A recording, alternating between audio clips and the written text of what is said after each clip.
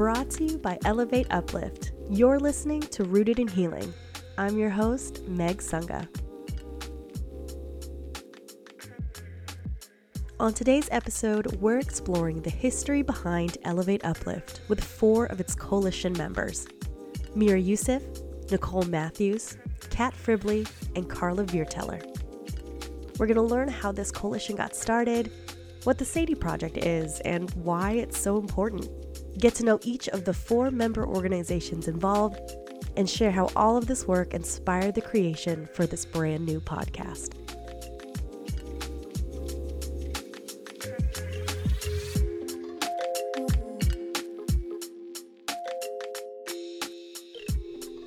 All right, let's get started. Welcome everyone to Rooted in Healing. We are so excited to be doing this very first episode with you all. We are so happy you're here, and I have 4 fantastic women joining me today. Let's go to Mira to help us kick off introductions. Hi, hello everyone. Mira Yusuf. I'm with Monsoon Asians and Pacific Islanders in Solidarity, but also with the National Organization of Asians and Pacific Islanders Ending Sexual Violence. I'm the executive of Monsoon and one of the staff of NAPIESV. Awesome. Thank you so much for being here, Mira. Let's jump to Nicole. Good afternoon, everyone. Manidu Baneshikwe Indigenous Migazi and Dodame, Gawa Babaganakag in Dunjaba. Greetings, relatives. My English name is Nicole Matthews, and my Indian name is Spirit Bird Woman. I'm Anishinaabe. My people are from the White Earth Band of Ojibwe, and I'm the executive director of the Minnesota Indian Women's Sexual Assault Coalition. Thank you so much for being here today, Nicole. Our friend Kat, go ahead. Hi there. Super excited to be here with you and to start this process together. My name is Kat Fribley. I'm a white, queer, fat, Midwestern femme who works for the Resource Sharing Project. I've been doing this for over 20 years now in hopes of being able to serve survivors and folks through capacity building and support to those working to end sexual violence across the country through the Resource Sharing Project. Thank you so much, Kat. And last but not least, Carla. Hello, everyone. My name is Carla Vierteller. I am the Advocacy and Resources Director at the National Sexual Violence Resource Center. I use she, her, and I'm super excited to be here, and I always hate following Kat because she's such a good speaker. Thank you, Carla. Thank you, Kat. Thank you, Nicole. Thank you, Mira, for joining me today. And this is one of those like big questions, y'all, so just whoever wants to kick it off. But what is Elevate Uplift? I think for the listeners listening to the show who are new to this work, or maybe even some old timers, I don't know if everyone knows what Elevate Uplift is. So what is it? Well, I can start. Happy to start the conversation.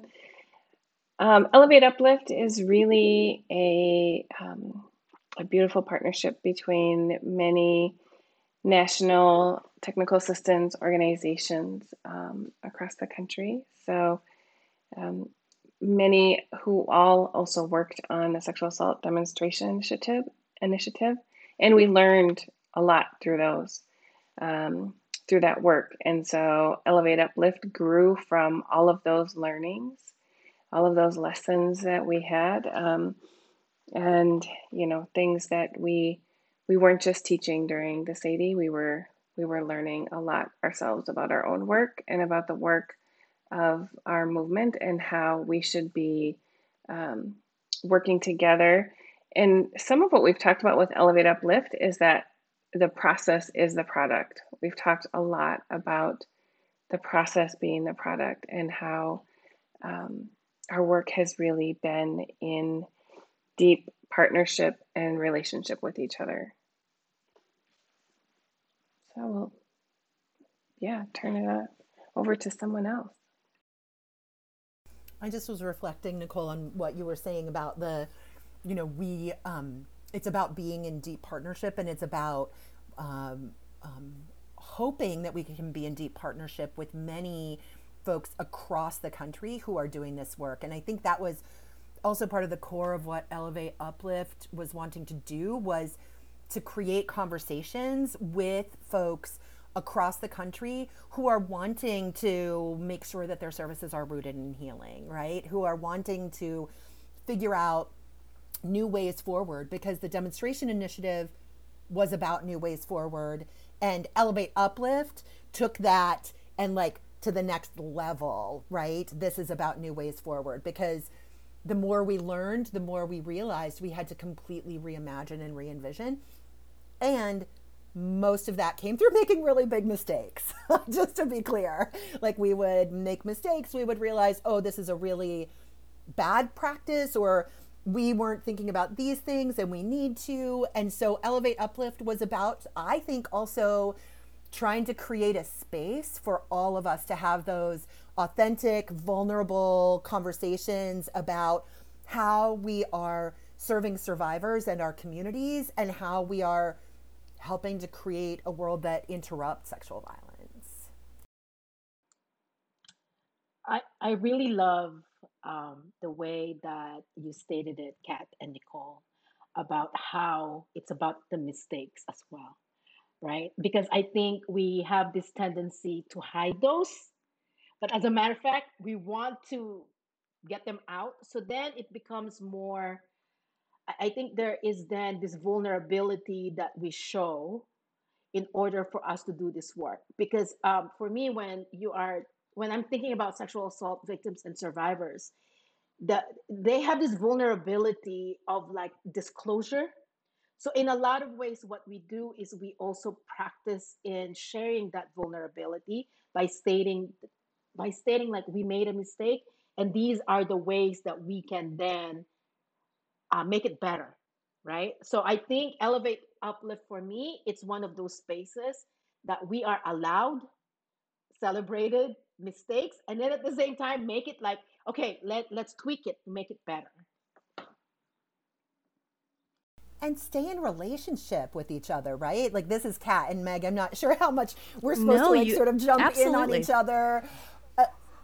But that's part of what is, I think, so important and for me, rewarding, is the fact that all 4 of our organizations, and now 5 really of our organizations, as we continue to transition, acknowledge mistakes that we have made, and figure out new ways forward, a deep part of it has been about naming the places where we need to be accountable for past mistakes, figuring out new ways forward, but always staying in community, always staying in relationship. Even when we don't even know what our next step is. We don't know how to move forward with each other, but we know that we're not walking away from each other, if that makes sense. We're still figuring out how to do that. And to me, that is, I think, deeply about what you were saying, Nicole, about the process being the product, right? The process is literally about examining multiracial, organizational partnerships and dynamics in ways that also allow us to examine and live into what community-based organizing and services can look like when there are similar collaborative and better collaborative kinds of efforts. I think everybody said it really, really well. So I won't repeat what was already stated. The only thing I would add is I think we have all been national training and technical assistance providers for many, many years.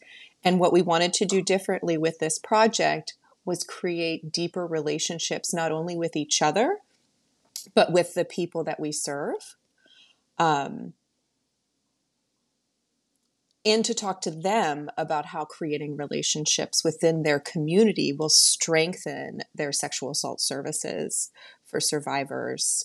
And then also finally, not finally, but also recognizing that racial justice work, along with all anti-oppression work, must be part of the effort to end sexual violence and serve sexual assault survivors. They cannot be separate. And that work is not surface. So our relationships can't be surface. Thank you. Thank you so much, Carla. And thank you, everybody, for awesome answers. I want to go back to something that was mentioned earlier, the SADI project. When I was doing my research for Elevate Uplift, I kept on coming back to the SADI project, and that stands for the Sexual Assault Demonstration Initiative. I want to know, and I want the listeners to know, what is the SADI project and how did it inform what Elevate Uplift is now? I can jump in here and say, originally it was a project that was conceived of, I think, by the Resource Sharing Project and the National Sexual Violence Resource Center. And part of where and I love that you're like, hey, let's tease the next episode already, because it's really hard, right, to talk about how we got to where we are without talking about all the things that got us to where we are. And so one of the things that, as we have been internally having these conversations and externally having these conversations, we went into the Sexual Assault Demonstration Initiative, which, we all sort of shorthand as SADI, as you have heard, thinking that it was really about how survivors of sexual violence needed something to be different in their communities about their services, and about how many dual and multi-service sexual assault and domestic violence programs told us they felt like they didn't have capacity, money, understanding, skills to get at the needs of sexual assault survivors in their communities outside of the context of domestic violence. And so we went into it thinking, that's what we're doing, right? We are figuring out how those dual and multi-service organizations can meaningfully address sexual assault outside of the context of domestic violence. And man, did we learn some stuff. And the very first thing that we learned is when we put together even the concept of that without including Black organizations, Native American organizations, sort of Latina and Pacific Islander organizations, there is no way that it was going to be responsive to the needs of all survivors, right? And so as the project moved forward, and in our work with the Office on Violence Against Women, who funded it, this partnership, right, of the RSP and the NSVRC staff, it by its very nature needed to get bigger. It needed to grow, because that's what's necessary, to address this. And what I just am so cognizant of is the desire to be able to go back and do things with the 2020 sort of hindsight that you have, to completely reimagine, because wow, would I have completely hoped that we could reimagine together even how it began and how it started. What it did do, though, was bring us right here with each other. And I'm so grateful for that. Absolutely. I love what you said. And I always believe there are no mistakes, right? We got here because of lessons that we learned, and sometimes painful lessons, and through the SADI project, it was a big lesson in you can't just take anything and fit into all communities, right? Because when so many of the principles of SADI don't work for tribal communities and don't work for other communities of color, and so it was also a big lesson in how many of our communities, tribal communities, communities of color, have been held up and have tried to always lean into values that are not ours, practices that are not ours, standards that are not ours. And we even, had, through the SADI project, actually had a convening with um, Indigenous women and Indigenous people and communities of color to talk about that. How do we come together in solidarity with each other? And how do we shift that? How do we make change so that we're not always living up to someone else's standards? I think that is one of the for me like the big thing that really came out of the SADI project is how we cannot, like culturally specific programs, tribal programs cannot replicate mainstream ways because it doesn't fit, right? So I think that is really a big for me. It's like it's just like this almost a what is the word? It's a validation.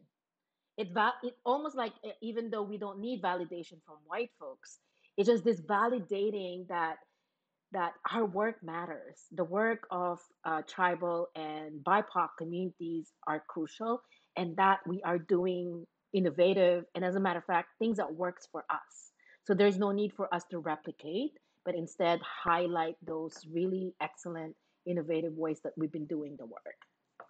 If I could just jump back in and say one of the things that it makes me think about is Mira, as you and Nicole were talking, it makes me think about how originally, of course, when we sort of imagined the demonstration initiative and we started looking for funding and we started thinking about it, we really were thinking about it from this very specific and narrow place of like sexual assault not having sexual assault survivors not having what they needed in dual and multi-service settings. So it really was framed very much in this like sexual assault needs something different, right? Than perhaps, and it does 100%.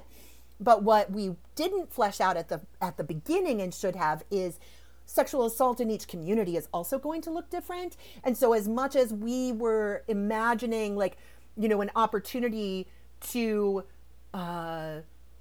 like learn with and from the projects that were demonstration initiative sites, it wasn't until we started that work with them, including a tribal-based program and including a culturally specific program, that we began to really and truly understand the ways in which we had to shift the sort of way we even like were approaching it and thought about it. And that's always hard to shift when your initial focus, right, started here. And so it took for many of us, I think it took a lot of reimagining, and where that ended up was here with Elevate Uplift, I think. Thanks, Kat. We talked about where Elevate Uplift started. We talked about the history behind the SADI project. And now I think I would love to know from the four of you all, what are some of the goals that you have as a coalition, as the Elevate Uplift Coalition? What goals do you see for this organization? What would you like to see accomplished during your time here? I can go. It may not be a gem, but it's something. You're a gem, so it's fine. I hope that Elevate Uplift can create space for people to learn and grow. I hope Elevate Uplift can model ways that people doing anti-violence work can uplift culturally specific organizations and the least served survivors. Nope, that's not what I wanted to say. Sorry. I hope that, yes, that Elevate Uplift can serve as a model for how to do work as mainstream programs and culturally specific programs. And I hope that we can also show how serving or trying to serve the least served survivor can ensure that all survivors are served. And I also hope we can create spaces for people in this movement to come together and talk about the things that we haven't talked about in the past, to have real and true honest communication, and relationships? I can go. I think really, I hope that we can deepen our relationship with each other, continue to grow our partnerships. So we are adding additional partners to really make sure that that we try to be as inclusive and reflective of the survivors out there, right? That really, if we want to be a project, a partnership, a collaborative that is rooted in healing, that lifts up the needs of sexual assault survivors, that our partnerships and the people at the table should reflect those communities. And so I hope we continue to develop that and keep moving in that direction, that we continue to have the hard conversations that help us to grow, right? Like all those like growing pains and all those like things that just make you stretch a little bit more and grow the work, and that we continue to uplift models and places of healing and practice for ultimately for all survivors of sexual violence.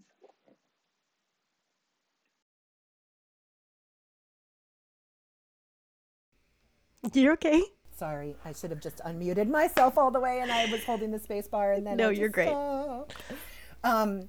One of the things that it does make me think about, though, is like one of the things that we say really specifically about Elevate Uplift is that we engage with organizations to change practices and to expand our understandings of healing and offer learning opportunities, right? To help survivor serving agencies think really critically about how they do their work and the changes that are necessary.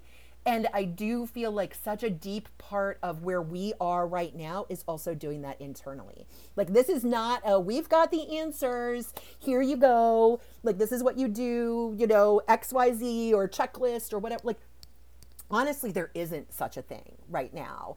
And a deep part of what I feel excited about over the course of the next few years for this project and for this collaborative, right, of Elevate Uplift is being able to practice for ourselves what that looks like, and also engage in deep conversations like that really surfaces the wisdom of the people in our communities who can tell us what that needs to look like in order for them to be able to access healing, for them to be able to come together in solidarity. And Mira, I think often about like your name and how it was like solidarity was literally in the name of your organization, right? Like, there is this piece that I think we have been really clear about as we've transitioned from the demonstration initiative, from SADI, into Elevate Uplift, which is like, we need each other. We need each other to heal. We need each other to do this work. We need each other to hold each other accountable. We need each other to be in a community of practice. We need each other to ask good questions, right? And so for me, that's the thing that I get excited about with Elevate Uplift. And I know we're going to dig far more deeply into this like in our next episode, but with Elevate Uplift, doing that internal work, like, it means we have to look at all of our structures and change them from the inside out. And we don't want to ask anybody else to do things we're not willing to do. And we are right here for that in this moment. And I guess I just am really like thinking about how often we, I think, are seen as technical assistance providers who somehow have the answers, right? And what we really have, and what I think we've all been super clear about, is we have a lot of questions and opportunities for all of us to think together and answer those questions in ways that help move us towards liberation.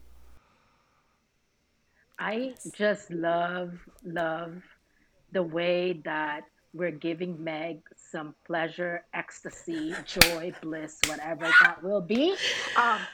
And basically, that's what I want. That's what I think this project is all about, is bringing that back in. Yes. Right? Because when we think about sexual violence, it's something that saddens people. Yeah. But what we want, and when we're thinking about healing, when we're thinking about wellness, is we want that pleasure back. We want that joy back. We want that bliss, ecstasy back, right? So therefore, for me, it's like it's the same as like we're not the expert, but we will just work with you, ask you hard questions, and you can ask us hard questions for us to move forward. So I that is what I want. And to be honest with you, I want that feeling that I've had in the very beginning of Elevate Uplift to come back, right? Right now, I think I'm in a very stagnant mode. So therefore, for me, I want that back. I want that back. So I think having this conversation is making me think like, how do we do that? Right. Ask ourselves who are feeling really all tired. There's just a lot of us had been through so much this last 2 years. So now, how then do we heal each other in some way, provide that wellness for each other? So yeah.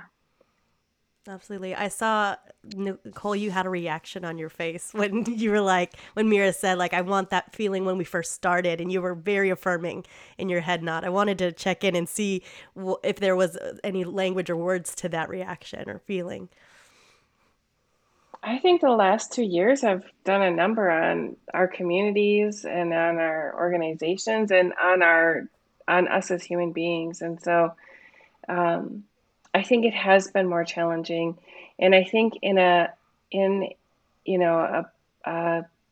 partnership where, given the process of the product and our work has been very relational and being in community with each other, which meant we were together, physically together. And we're still together over Zoom every week, but it is not the same as sharing energy with someone. And so I feel that so much. Like, it's not the same project it was 2 years ago. And in many ways, it's better. And in some ways, we don't have the same relational pieces because we haven't been able to be in physical space. And, one of the offerings of, SADI that grew into Elevate Uplift was this notion around beautiful questions. So like Kat said, we don't have all the answers, but we have a lot of beautiful questions that we would love to be in community with others around. Like, let's look at those, beautiful questions and dream up the answers together. And the other thing is, this is a federally funded project, which means we have all the restrictions that come with being a federally funded project. And part of our work is also, how do we shift the ideas of funders about how they are funding programs, who they are funding, what those restrictions and guidelines are. And so that has been a big part of our work too, is working with funders to have those conversations, to talk about racial equity, to talk about those hard things, to talk about, anti-oppression, because they have a lot of power in deciding who gets access to resources and funding, and who can ultimately do this work with that funding, right? Some people don't want that funding, and I completely respect that. But I think that's also been a really big part of our work, is trying to change the conversations, change the structures around funding. Totally so. And who gets to be a survivor, and who gets to heal, and who gets to, help create those narratives. And then the other thing it made me think of, like, because of course, like, being in this group of people, part of what to me is getting back to that joy and that sense of like possibility is getting to just have also these opportunities where we're just talking with each other, and my brain starts firing a million miles a minute because I'm like, oh yes, now I put that with this and I see over here.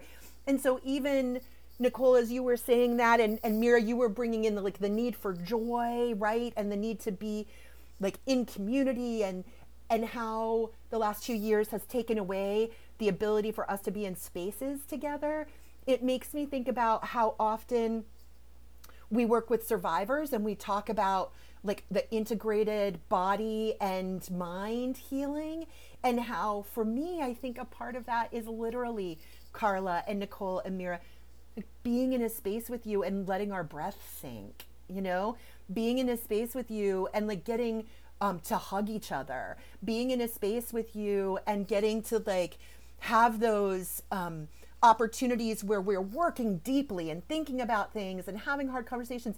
And then we are also laughing hilariously and eating delicious food. And we are, you know, making jokes. But in all of that, we come to this place of like, literally our breath getting to sync up in ways that sometimes Nina, you know, has talked to us about how to do intentionally, but that happens more naturally when we're all in spaces together, right? And it just makes me think about how much what you've said about this last 2 years, holding so much disconnection, makes me hungrier for more connection with each other and with the field. I think what Mira and Nicole said, and Kat also said, I feel like one of the goals of our project is to bring joy to people doing this work. And I think one of the things we in this work, we are not afraid of having hard conversations. We do this work. We're not afraid of having hard conversations. We're not afraid of doing hard work.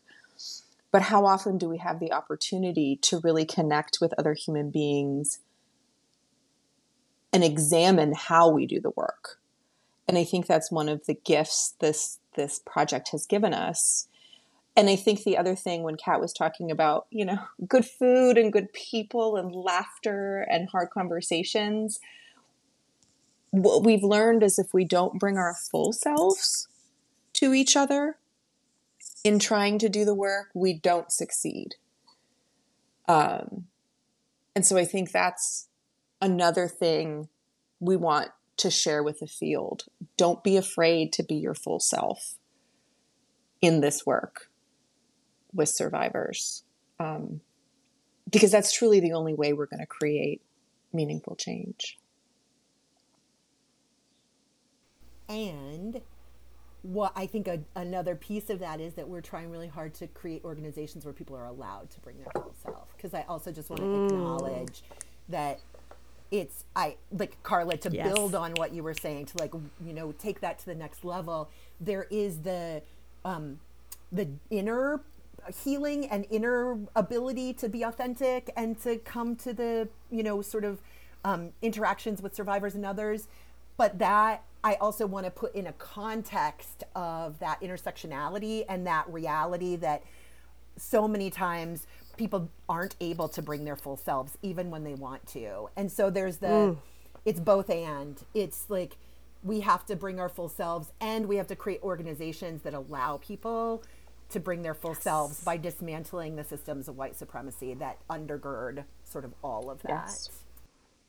I want to find an applause button. I know there's one that exists on this, but I'm not going to push it, but I want to, because that is, Carla and Kat, you brought in, I think, the thing that I struggle with in the different industries that I operate in. You know, I do DEI work, I work in higher ed, I work with nonprofits, and I've seen it across the board that, you know, we have great people working in these spaces. We have compassionate and loving and hardworking people, but they have been beaten down so much by the systems in place and the people that uphold those systems that are either ignorant or blind or profiting off of it, so they don't care to change anything. And so I think it's so important to name that we have to, as organizations, do some rewiring and some rework together. And I want to be clear that we have been those organizations who have harmed too, like both and we are working to figure out how to dismantle and change and, you know, create new possibilities, processes, practices, policies, all of those things. And we have to be able to hold both of those things at the same time, right? Like we spring forward and forth from, as somebody was saying, these funding systems, right? Which put many of these things in place. Yep. And we can be many things, and we are many things. You've been listening to Rooted in Healing with me, Meg Sunga. My guests this week were MIWSAC, Nicole Matthews, Kat Fribley, and Carla Vierteller. The Rooted in Healing podcast is an Elevate Uplift production. It is hosted by Meg Sunga and produced by Idea Pig Productions. Show notes, research, and copy editing by Mary Taylor Coley. Mixing by Ngazi Kim. Special thanks to Elevate Uplift and our partners, the Minnesota Indian Women's Sexual Assault Coalition, the National Organization of Asian Pacific Islanders Ending Sexual Violence, the National Sexual Violence Resource Center, and the Resource Sharing Project. Stay rooted and follow us on Spotify, Apple, or wherever you get your podcasts. For transcripts, show notes, and additional resources, head to elevateuplift.org.